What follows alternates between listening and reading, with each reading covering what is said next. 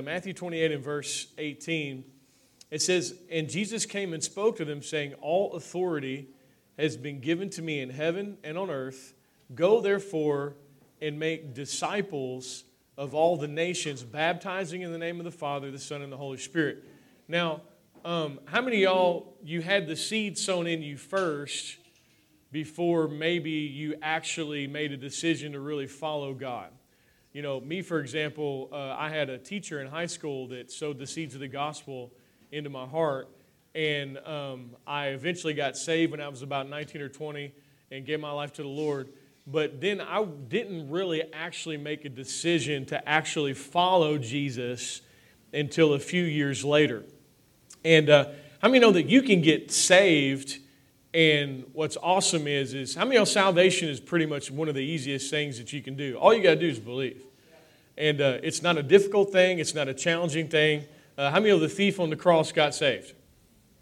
And he didn't do anything. Like, he did not have one single action of conduct. There was no element of, any type of good works that he did. He didn't go to church. He didn't read his Bible. He didn't give alms. He did none of those things. He just believed. And out of that place of believing, he got born again. Jesus said, "This day you'll be with me in paradise." And so for me, I got saved, but I didn't actually make a decision to actually follow the Lord until later. And one of the things that concerned me about being a Christian is I was concerned it would be boring. And I was concerned that it was going to be about all the things that I couldn't do. And so that was not attractive to me, because I've always been a person that loved freedom. I've always been a person that just wanted to have fun and wanted to have a good time. And so when I looked at the church and I looked at Christianity, I thought, man, there's all this stuff that these people can't do. And I thought, well, if God is real, I'll just get saved right before I die. And I'll have fun and I'll do my own thing, and hopefully I won't die when I do it as I'm doing it. And then I'll just get saved before I die. And so that was my mindset, because I didn't really know who God was, and I didn't realize that He's actually the creator of joy. He's the creator of fun. He's the creator of all good things. Everything that you see and experience that's good has come from God. The enemy is the one that's the author of death. The enemy is the one who is really the author of misery and all of these types of things. And so after I got born again, and after I finally made a decision to actually start pursuing the Lord out of a place of relationship, I start realizing if I'll walk with the Lord, my life is better on this side. Because, thank God for eternity. Thank God for going to heaven when you die. But what I've come to find out is, like, the Lord knows how to do everything. And the Bible says that in His presence is fullness of joy. And He will show us the path of life. And at His right hand there are pleasures forevermore. And so my best life was actually following Jesus. Now, obviously, as a believer, how many of you are going to have challenges? You're going to have storms. You're going to have battles. When you make a decision to become a disciple and someone who actually follows Jesus, you're going to have some battles that probably some other people might not necessarily have. How many know any dead fish can float down the stream? And it takes an element of courage to go against the grain. How many know if you make a decision to name the name of Jesus, you are going against what everybody else is doing? And so there is an element of conquering, there is an element of overcoming, but in the very same breath, the best life is a life walking with the Lord and in a place of relationship with the Lord. And I've come to find that now. I've been set free from addiction. I've been set free from depression. I've been set free from all manner of things. And I stand before you now, and I'm a free man. I'm free and I'm happy. Like, I like my life. I like what I do. I love the fact that I know God, and I can walk with Him, and I can hear His voice, and I can be led by His Spirit, and I can, like Adam was describing, I can let the love of God just kind of flow out of me. And this is the best life. But from someone who was on the outside looking in, I just thought it was just insurance to keep me from going to hell and going to heaven. You follow me? And really, the more I've walked with the Lord, I've come to find out this is actually the best life. I mean, if the creator, can you turn the mic a little bit? If the creator of the universe is on your team and on your side, and He's going to be leading you and guiding you and giving you wisdom and telling you how to give life, how many know that's what you want? You want the Creator walking with you and teaching you how to live. How many know God knows the best way to have a marriage? How many know God knows the best way to run a business? How many know God knows the best way to have friends, the best way to have a family? God actually knows the best way to do everything. And there's no place where God is trying to take something from you. God is always trying to give something to you. And a life lived as a disciple is not a boring life, and it's not a life filled with don'ts and no's. It's actually a life that's filled with yeses. And so the ultimate call, He says, therefore make disciples of all nations. And so what a disciple is, if you look at it in the Greek, it's the word metheteo, and it means helping someone to progressively learn the Word of God, to become matured, growing disciple, literally a learner. So a disciple is just someone who's a learner. They've made a decision that they're going to learn about God, and they're going to walk the way that He walks. And that is the ultimate goal. Because how many know that when people see Jesus in us, it has impact? And not only does it have impact on them, how many know it also has impact on us? And for me, I had so many bad experiences with Christians, man. Before I was saved, Christians that were holier than thou and self-righteous. How many knows we're here today? There's nobody in this room that's any better than anybody else. Can I get an amen? And my experience with Christians is it was very kind of elitist, and people acted like they were better than you, and they looked down on you, and they judged you. And so how many know Jesus is not like that? So even though these people named the name of Jesus, they had the bumper stickers, they listened to the radio stations, but they weren't disciples. Because if you are someone who's a disciple, how many know you're actually reflecting the same nature and character as the Lord?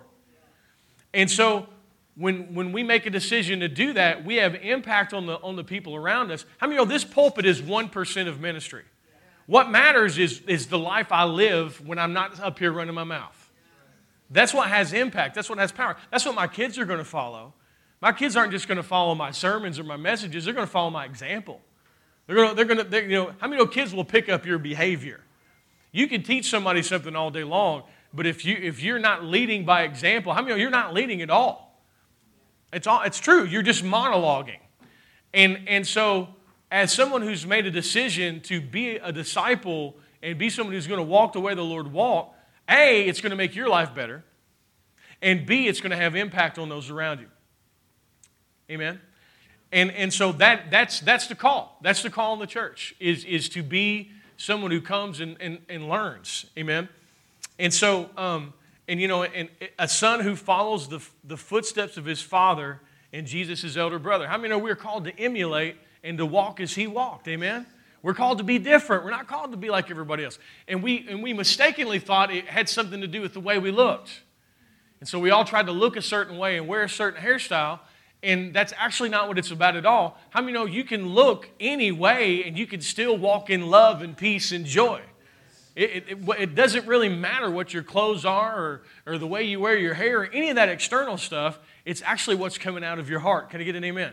And people have the ability to see Jesus in all of us, because how many know Christ is already, if you're born again, how many know Christ is already in you? He's in you. You don't get more of Jesus. You don't come to church to get more of Jesus. Jesus is already in you. But what you do come to church to do is to cleanse your window pane so that the Lord can shine out of you. And the way you cleanse your window pane is you hear truth. And as the truth comes to you, the truth will set you free, and it'll show you who you are, and then you start to live a life that's different than the life that you used to live. If I still lived the same life that I lived when I first got born again, none of you would want to hear what I had to say. Because you wouldn't see fruit in my life worth emulating. I used to be a jerk. I used to be very selfish. I was hooked on drugs. I was the center of my own universe. And And without Jesus, I had nothing that anyone would ever actually want to be a part of their lives. And so on the other side of this, and having had some years to hear truth and allow that truth to cleanse my mind and renew my mind so that my actions and my behavior changes and my lifestyle changes, now I have something that's more attractive because people are seeing more of Jesus in me than they did when I was 19. Can I get an amen? I mean, it's just it's the truth. You know what I'm saying? And so the end game here is to be a disciple. And the reality is this: how many know God is a father? Let's turn to Hebrews chapter 12. And God wants to father you. And a part of fathering is loving and nurturing and embracing and confirming identity and encouraging and all of those things. But how many also a part of a father is correcting? And if you're not correcting, then you're not fathering. Because correction is love. You know, I grew up in a household where my mom, God love her, she's free now, but she was an alcoholic and she drunk herself into oblivion 7 days a week. And on the weekends, she would go and be with my stepdad and would leave me at home alone, like when I was in high school. And, you know, when I was a kid, I thought, this is awesome. Because I'm parties at my house. You know what I'm saying? Friday night, parties at my house. Why? I got no parents there. We do whatever we want until Sunday night when my mom comes home. And so at the time, I loved it because it was freedom, but actually there was an absence of love there because there was an absence of correction. God love her. She just was doing the best she could with what and I don't blame my mom. How many know if you blame your mom, you got to blame the mom before him, and the mom before him, and the dad before him. We got to go all the way back to the serpent, right? It's the devil's fault that people are messed up. So don't blame people. But the reality was, I did not have anyone that loved me enough to correct me. And it had a very negative impact on my life. And it would take God years for me to get to the place where I was ready to be fathered. I'm talking years. The Lord had to come to me as a friend at first because I had no framework for dad. He had to come. He was my friend. Jesus was my friend and still is. But then slowly I started beginning to realize I need a friend, but I also need to be fathered. And because, man, fathering is love, man. If my child is going in the wrong direction, then how many know I'm going to encourage them not to go that direction because I don't want them to get hurt. Everybody tracking me here? And see, I don't care. And you may have had a good father. You may not have had a good father. But if your father was awesome, Father God's still a better father. So all of us, how many know we're all kids in God's family? And we are all being fathered by God. And a part of God fathering us is there's an element of correction to what He does, because He wants what's best for your life. Can you get an amen? Amen? And so in Hebrews chapter 12 and in verse 5, it says, "You've forgotten the exhortation which speaks to you as sons. My son, do not despise the chastening of the Lord." Man, chastening is an awful translation of that word. That word is paideia, and it means child ring. It's the same place where we get the word for, what's a doctor for kids? A pediatrics. It's the same place where that word comes from. And so it actually means child rearing. You know, we hear chastening, we think, whoosh. That's not what it's saying at all. It means that someone is nurturingly raising somebody up as a child. You got to study the scriptures in the original language, because there are times when the translators hit it, and there are times when they miss it. But thank God we have Bible tools now. We can study the Greek, study the Hebrew, study the Aramaic. And he says, you've forgotten the exhortation. I mean, exhortation is encouragement. You've forgotten the exhortation which speaks to you as sons. My son, do not despise the correction of the Lord, nor be discouraged when you are rebuked by Him. For whom the Lord loves, He chastens and scourges every son in whom He receives. If you endure chastening, God deals with you as sons. For what son is there whom a father does not correct? It says, if you endure correction. You can't be fathered if you can't be corrected. That's right. If you can't be corrected, you're not a son, you're a bastard. Speaking from a redeemed bastard. No one could correct me. Nobody. My mama couldn't correct me. Police couldn't correct me. Nobody could correct me. And it just about killed me. But the Lord never gave up on me. And He kept pursuing me. And I'm alive today because He finally got a hold of me. And fathered me. Because I saw all authority as evil. Because from a young age, I found out the adults don't know what's going on. My mom used to get drunk and would try to kill herself. And I would have to hide all of the sharp instruments in the house as a grade school kid. And then the next day, wouldn't even remember she'd done it. I mean, I got story after story after story. So as a young kid, I thought, I got to take care of me. Because nobody else is going to take care of me. And so when I finally came to God, God's like, I'll take care of you. And I'm like, I don't believe you. No one who's ever been in authority over me took care of me. So why are you going to take care of me? And then He convinced me that He loved me and that I had value apart from the things that I did. And then I slowly began to open my heart and let Him father me.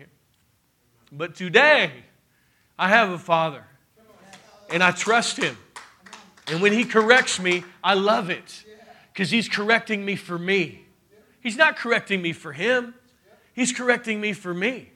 And so now when I go to the Scriptures and I go to the Word of God, I'm like, bring the correction. And not in the sense, because you got to understand, God never corrects with condemnation. God never comes to you and says, you are bad. He never says that. He never comes to you and says, you are bad. He never, ever calls you bad. He always calls you good. He always calls you son. He always calls you daughter. And His correction is this: you are so good that I want something better for you than what you're currently experiencing. And because you are good, I'm going to correct you because you are better than that. When like Adam was sharing earlier, when the prodigal son came home, the father never questioned whether he was a son or not. The son questioned whether he was a son. He didn't feel like he was worthy to be a son, so he was trying to work for it. The Father never, ever questioned His identity. And our Father in heaven never does that either. So this correction is not a condemning correction. It's a correction of love. It's a correction of this. Sweetheart, you're going the wrong way. Turn. That's it. Turn because you have value, not in order to get value. And so your life as a child is a series of fatherly exhortation, but also of correction.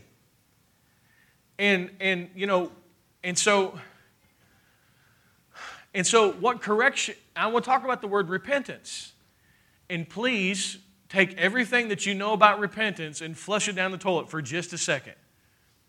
Because that word has been taught so poorly that people think that and maybe you've had good teaching on it, I don't know. But it's not just sackcloth and ashes. It's not just weeping in tears.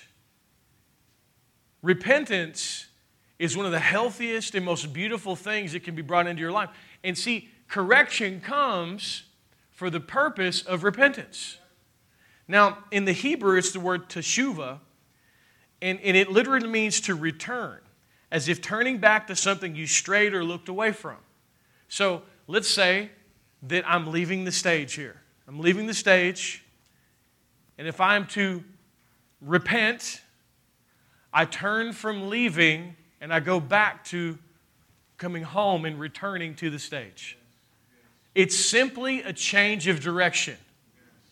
It's simply a change of direction.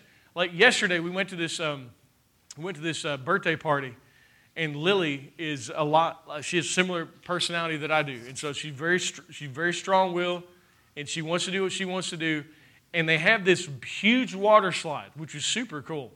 And I'm trying to get her to let me take her down the water slide. Because there's all kinds of kids everywhere, and I can protect her. If a kid hits me, they just bounce off of me.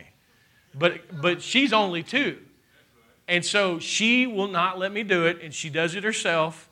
And there she goes, and she gets hit by a kid, and then she gets hit by another kid, and then I pick her back up, and I hold her. Now, how many know, just because she disobeyed me does not mean she's lost value. She's still my precious child. And when I pick her up, I hold her, I love her, I console her. However, her life would have been better if she'd have listened to me. Right? And how many know, with the Lord, it's the same thing.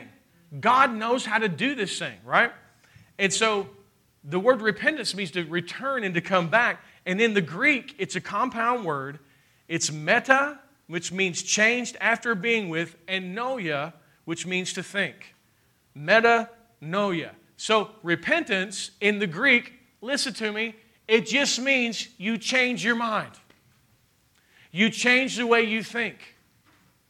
So biblical repentance is when truth comes to you and you say, oh, the way I saw that was wrong, and I'm going to see it the way you see it, and I'm just going to change the way I think about what I'm doing, and I'm going to repent and change the way I see it. Everybody understand that? I mean, that's real simple. When truth comes, see, I want every lie that I believe to be exposed and removed. Every lie that I believe about myself, every lie that I believe about God. I'm not foolish enough to stand up here and think that I know all truth. How many know we are all still getting free? Freedom is not a one-time event. You are progressively getting more and more free if you'll make a decision to allow yourself to be wrong so that you can grow, so that you can be fathered. Can I get an amen? I never want to get to this place where I think I know everything. If you think you know everything, you're done. You've maxed out. You will never grow anymore. I don't want that. I want to continue to learn. I want to continue to be a disciple. How many of a disciple is a learner? So you don't reach this certain spot and then you are super duper Christian person or whatever. There's no experts on God that walk the earth. Not one. Everybody can learn more. We can learn from each other. I dare say everyone in this room probably understands something about God that no one else does. And so we can learn from each other. But if we think that we've arrived and we can't learn anything else, how many know we have now stopped growing? How many know that's called pride? And so correction and repentance is a way of life for a son and a daughter of God, and it's also a way of life for a disciple. And I have come to find out if I'll let God correct me, He'll make my life better. Can I get an amen? If I will let God correct me, my marriage will be better. I'll be a better husband. If I'll let God correct me, I'll be a better father. If I'll let God correct me, I'll be a better minister. If I let God correct me, I'll be a better friend. Anything and everything, God knows how to do it all. And if I'll come to the table and be ready to be fathered, and not just know the truth, but allow it to come through and change the way I think. Everybody tracking me here? And so, there's a couple different types of repentance, and I'm trying to determine if I'm going to go to those places or not. I will, quickly. Matthew chapter 3, how many know John the Baptist came preaching the kingdom? And he came preaching a type of repentance. And what you have to understand is that what John was presenting was actually insulting to the Jewish people, because the Jewish people thought that their nationality alone had the ability to save them. But John came letting them know, no, your nationality is not enough to save you. And that's why they were being baptized. See, the baptism of John, the Jewish culture, they baptized the non-Jews into becoming proselytes and renouncing foreign gods and making a decision to become a Jewish person. They had something they would have proselytes. So Greeks could do it, anybody could do it, but they had to come and have a baptism signifying that their old life had died and they were about to start a new life. And so John came preparing the way of Jesus, and he came preaching, we all need to be baptized. Not just the people that are not of our nationality. Because how many know that their nationality was not enough to save them? You don't get by through your ethnic group in the kingdom or the color of your skin. And so in Matthew chapter 3 and verse 1, it says, in those days John the Baptist came preaching in the wilderness of Judea, saying, repent, for the kingdom of heaven is at hand. He's saying, repent. He's like, change your mind. And so everyone starts getting baptized. Verse 11, and he says, I indeed baptize you with water unto repentance, but he who's coming after me is mightier than I, whose sandals I'm not worthy to carry, and he will baptize you with the Holy Spirit and fire. He's talking about Jesus. So John is coming, and he's changing their minds about the way they think because they've had several hundred years of trusting in their nationality for their relationship with God. And how many know God's bringing in something different? God's bringing in something new. How many know God is bringing His kingdom to earth, and He's doing it through the King, Jesus Christ. And so John came preaching the repentance. And then in Mark chapter 1, and in verse 14, Jesus came preaching repentance as well. And His repentance was similar to John's, but different. His went a step further. Mark chapter 1 and verse 14, it says, now after John was put in prison, after John's ministry had ran its course, Jesus came to Galilee preaching the gospel of the kingdom of God and saying, the time is fulfilled, the kingdom of God is at hand, repent and believe.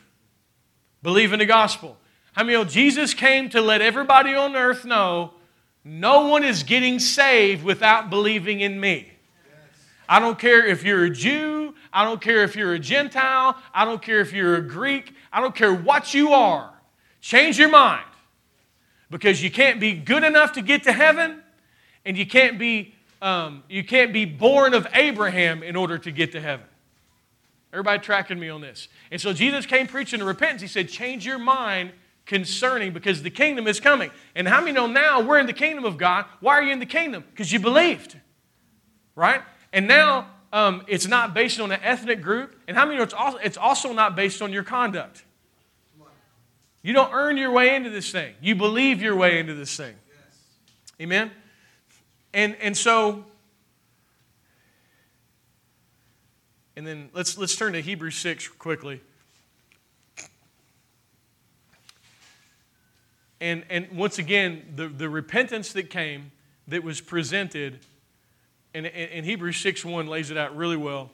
It says, therefore, leaving the discussion of the elementary principles of Christ, let us go into perfection, not laying in the foundation of repentance from dead works and of faith towards God. How many know that when Jesus came, He gave a message of your works can't save you? Like, unless your righteousness exceed the righteousness of the scribes and Pharisees, you will in no wise get to heaven. How many know the only righteousness that's going to get you to heaven is Jesus' righteousness? And you get Jesus' righteousness by believing in Him and receiving Him as the gift that He is. Can I get an amen? How many know that's a change of mind?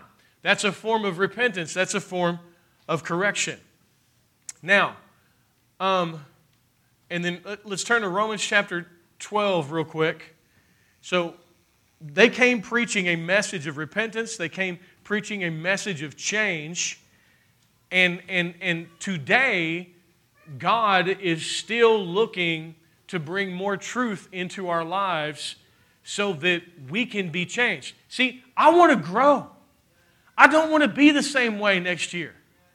I don't want to be the same way the year after that. I want to grow. I want to get, and because here's the thing, when you grow, your life gets better. When you allow the truth to renew your mind, your life gets better. Listen, this is not about being good at Bible trivia. This is not about punching your time card saying you went to church.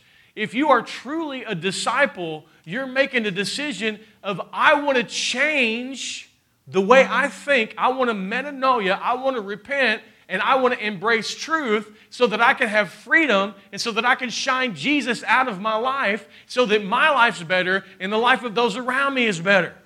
I mean, when the fruit of the Spirit is flowing out of you, your life's better. I'm talking about love and peace and joy and kindness and goodness. How many know when those things are flowing out of you, you are a better husband, you are a better wife, you are a better son, a better daughter. And when I say better, I don't mean better in the sense of value. I'm talking about the expression of Christ in you. Amen? And so I want to grow. And hopefully you want to grow too, because it's not just, it's for you, but it's not just for you, it's also for those around you. How many know when someone in your home gets a breakthrough, there's a breakthrough open for everybody now?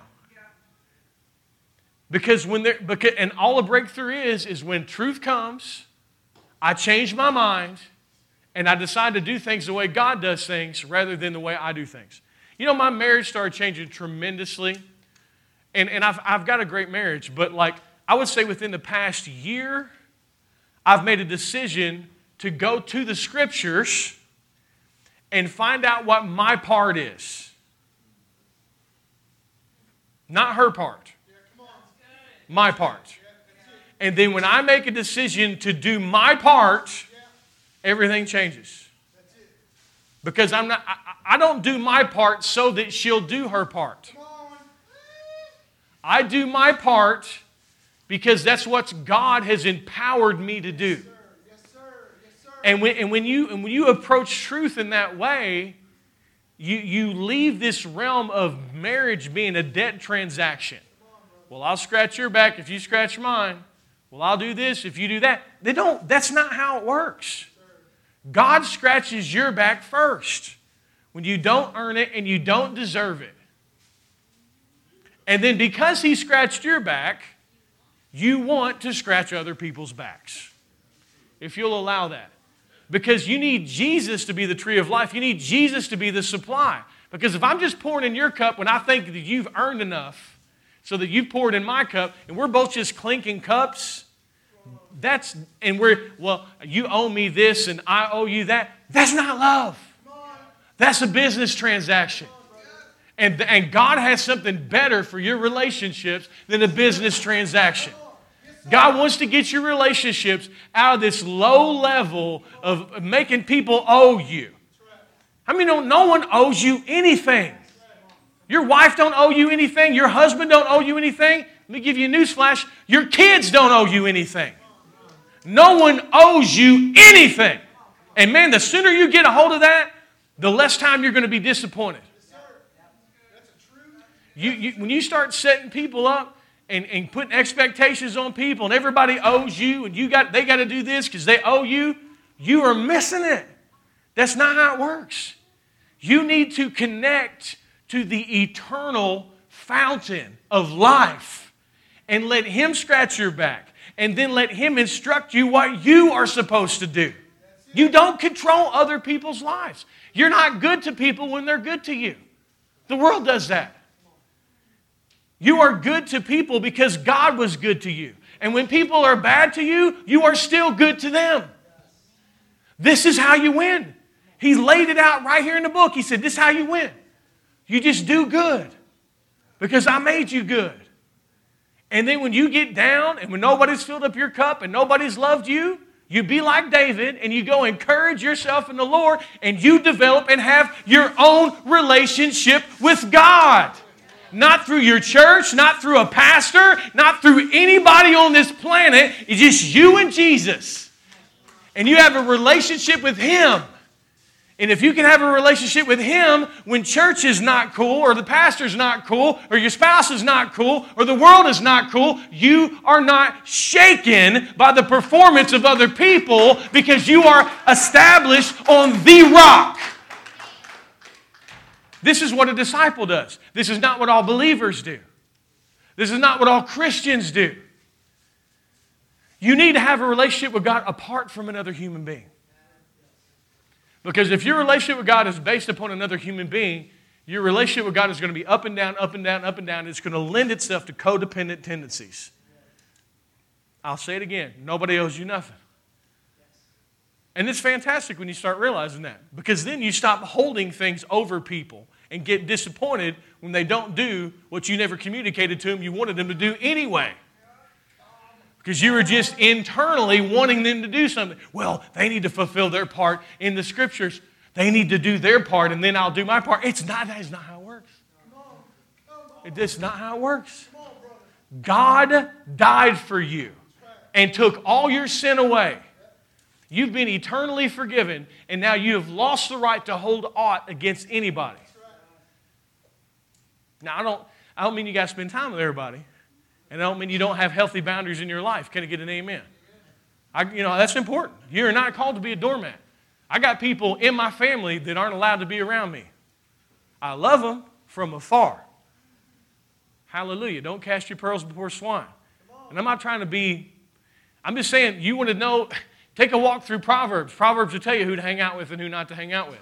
So I'm not encouraging you to unconditionally trust everyone. If you unconditionally trust everyone, then you will be used and abused. That's right. That's not in the book.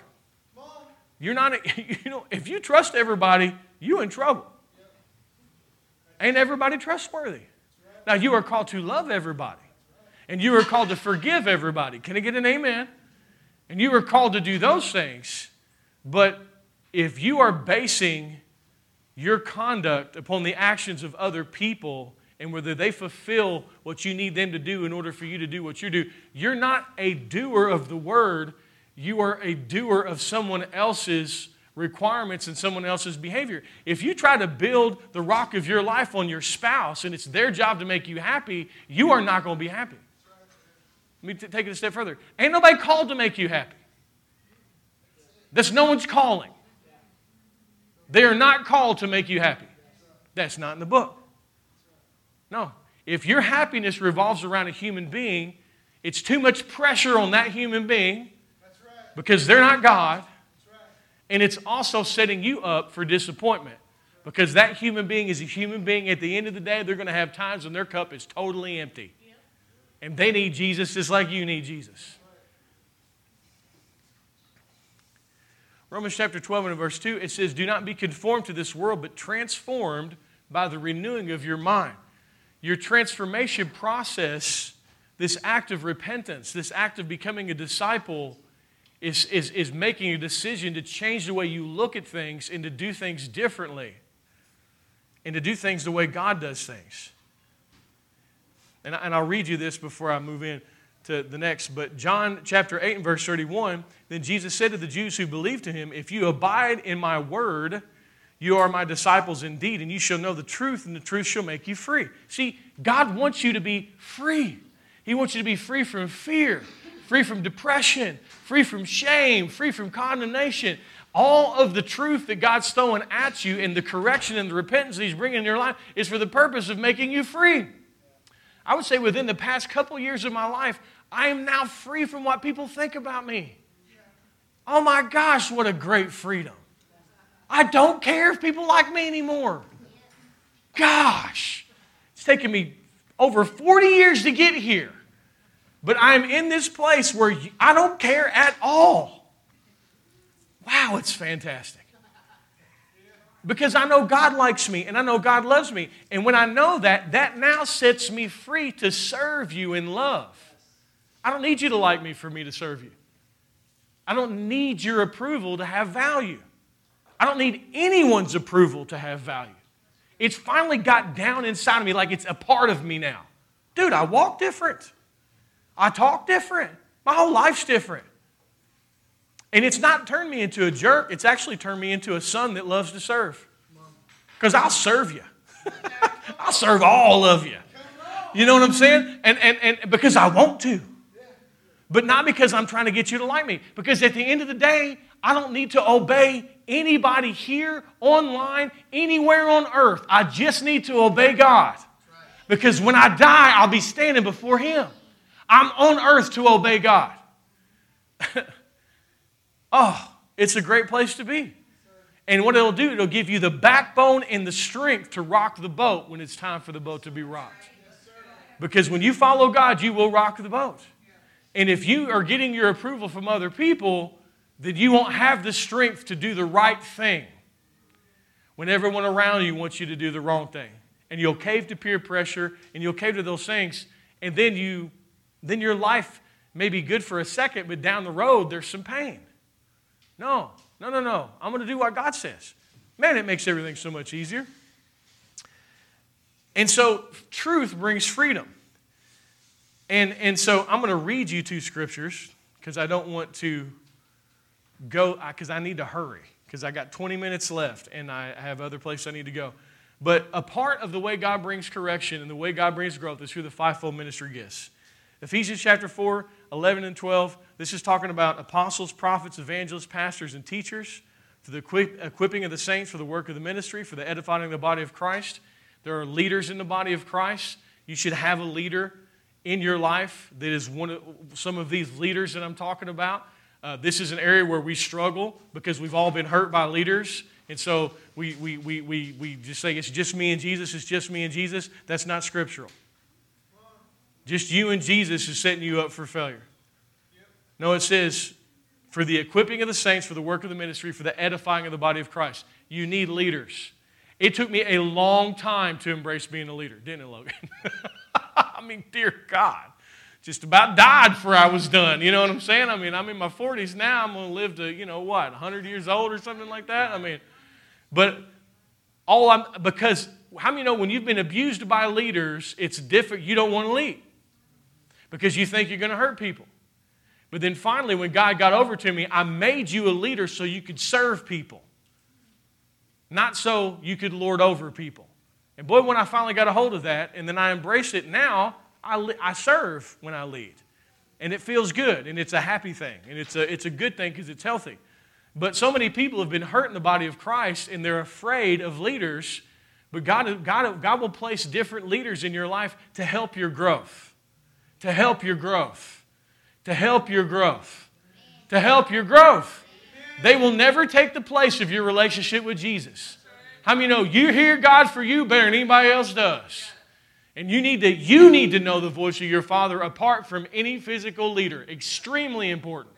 You need to read your Bible for yourself. Can I get an amen? So, and don't believe anything any leader says hook, line, and sinker just because they're on TV or pastor a church or whatever. You study the Scriptures. It's healthy for you to disagree with me on some doctrinal issues. You should. If you have your own relationship with God, I don't agree 100% with any human being on this planet. And if I did, I don't think that's healthy because I'm a replica rather than a son. Everybody understand how I'm bouncing this out? But at the same time, we need leaders. And it's healthy to have leaders, but you need to have your own relationship with God.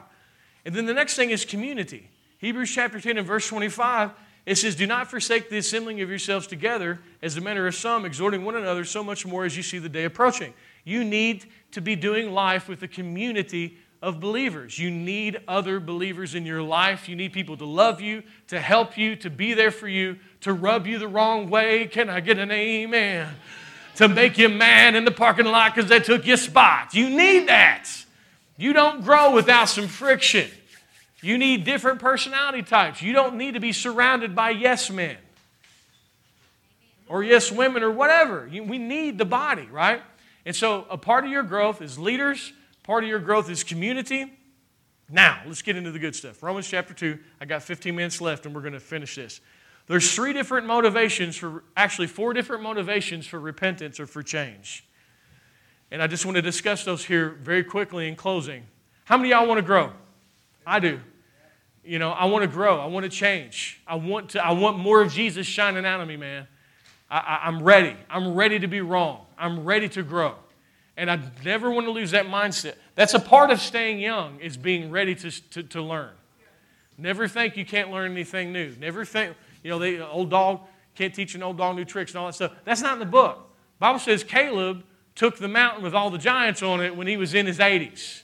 So don't come at me with any of that stuff. The Bible will renew your youth and the Bible will make you strong, but you got to stay humble and you got to be ready to be taught if you really want to be a disciple. And so the number one way that God is going to bring correction into your life, and we looked at just that former verse, is His Word, is the Scriptures. And Jesus said, if you abide in my word, my words abide in you, and there's going to be freedom that comes into your life. And the Bible says we are transformed by the renewing of our minds. So the Word of God is what's going to correct you. And concerning my marriage, what did God ask me to do with my wife? God asked me to love her the way Jesus loved me. God asked me dwell with her according to knowledge. God asked me to honor her and consider her to be precious and prized and valued. That's what God asked me to do, right? And so if I'm going to read the scriptures, I got to make a decision. And it says, don't be bitter against your wife. There's a whole lot more instruction towards the husband than the wife. Because we probably need some more instruction. Hallelujah. I won't even get into what it tells the wife to do because I'm not going to touch that today. You read it yourself. But when I made a decision to allow those truths to change me, you know what happened? My marriage started getting better and better. My marriage is better today than it's ever been in my entire life. Our level of communication is better. We are closer than we've ever been. Do we have growth? Yes, we can definitely grow. But it's better than it's ever been because I made a decision. I'm going to let the truth change me. Amen. And so the Word of God will bring correction. And if you can line up your thinking and have repentance, metanoia, change the way you think according to the Word, it's going to make your life better. Amen? How many of the Word of God will tell you how to raise your kids? The Word of God will really actually tell you how to do everything, right? And so, but now, the motivation, Romans chapter 2 and verse 4, it says, or do you despise the riches of His goodness and forbearance and long-suffering, not knowing that the goodness of God leads you to repentance? The goodness of God leads you to repentance. The goodness of God leads you to change your mind. I'm standing up here because God was better to me than anybody I've ever met. I have never met anyone who is as faithful to me as God has been. And the reason, because I was very rebellious, and I had a chip on my shoulder, and nobody could tell me anything, but you know what wore me down? The goodness of God. The goodness of God. God loved the hell out of me. God, I raised the white flag. I serve God. And the reason that I now serve God is because He's so good. And that word for good is the word kindness. It's an unusual word in the Greek because it's hard for it to be translated into the English language because it means kindness and usefulness together. And what it means is God wants to be kind to you and helpful to you.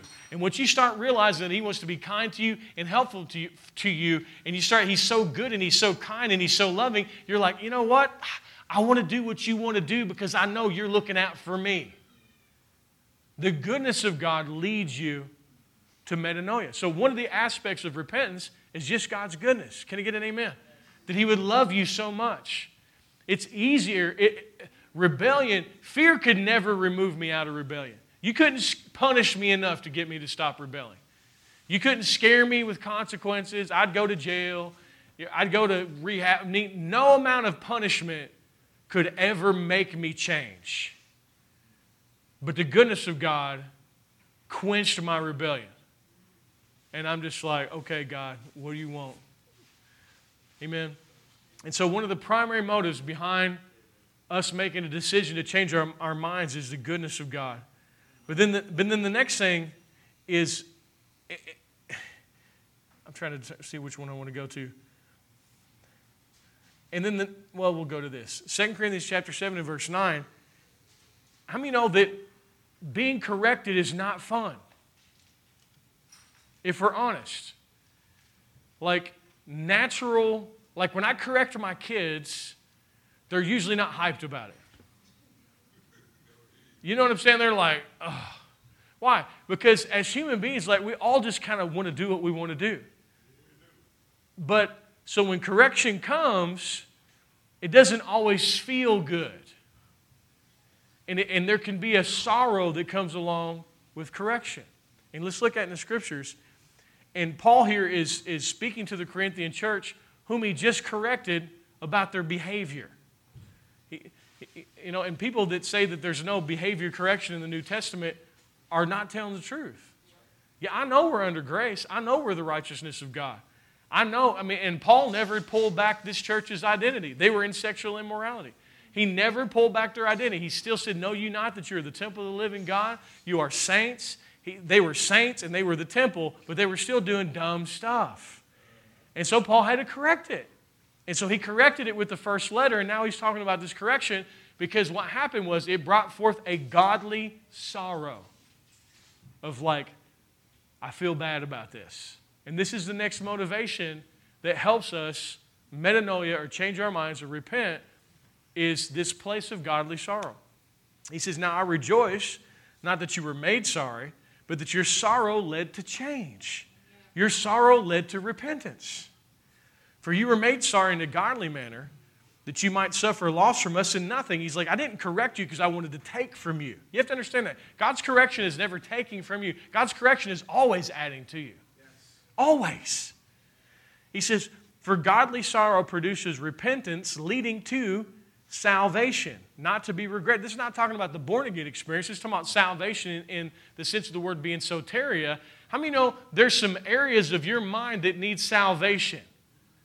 There's some areas of healing. You know, one of the things that I struggled with was communicating when I was being corrected. Because I was emotionally abused as a child by my mom. She would get drunk and she would just tear into me for hours.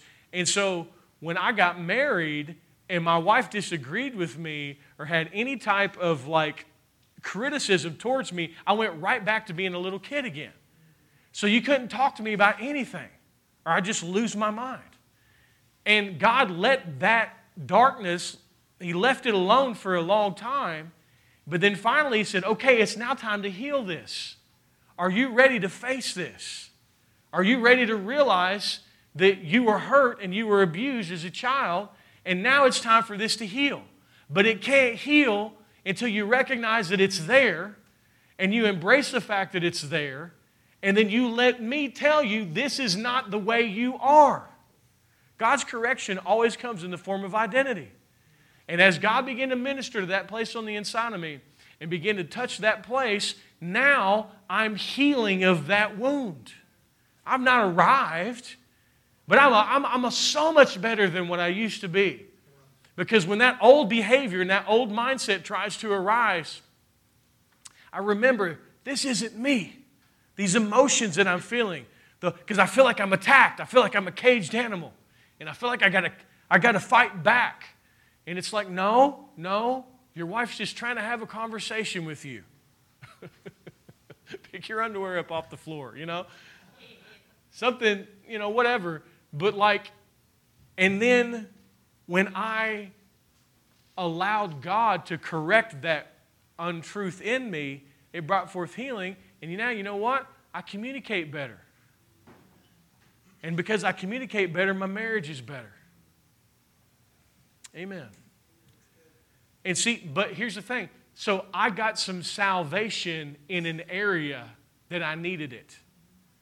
See, you're born again one time, but God wants to bring salvation to all those places in you that are wounded. All those places when you were a kid. All those places when you were maybe in another marriage. All those places when you were hurt or wounded. You're still, if you don't let God heal that, you're still carrying it. And you may have coping mechanisms. You may drink to try to cover it. You may eat to try to cover it. You may sex to try to cover it. You may sleep to try to cover it. But it's still there. And it needs healing.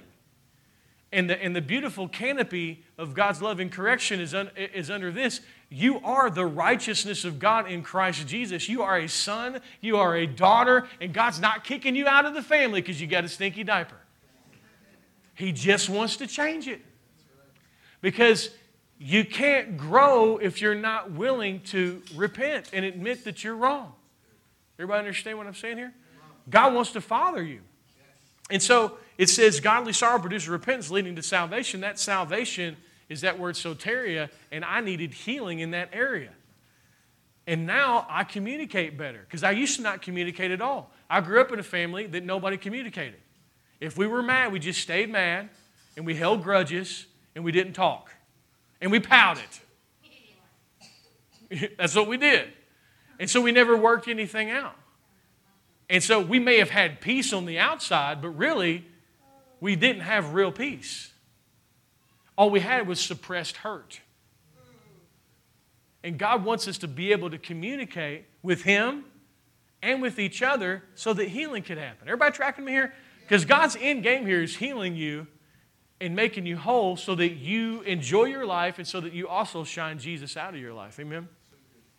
And so he goes on and says, man, the godly sorrow, it produced repentance in your life. It produced zeal. You guys are better. So that guy who was wrapped up in all that craziness, how many know he came back, he repented, he changed? How many know he never lost his sonship even when he was making mistakes? How many know God never kicked him out? Can I get an amen? Amen. But God knew he didn't have the best at what God had for him. Amen? And so the last place of repentance, this is the last thing we're going to talk about and we're going to close, is circumstantial repentance. What are you talking about, Jeremiah? How many know many of us don't change until we're forced to? What are you talking about, Jeremiah? How many know the prodigal son didn't repent because of the goodness of the father or godly sorrow? How many know he repented because he's hungry? If we all just want to be honest, the man was hungry. And so circumstantial repentance. And unfortunately, this is called the school of hard knocks. This is because the wise man loves correction. And the wise man's ready to be wrong. But how many know some of us, we're not ready to change until we're tired of experiencing the hell that we're experiencing. Me too. Me too. You know, and circumstantial. What are you talking about, Jeremiah?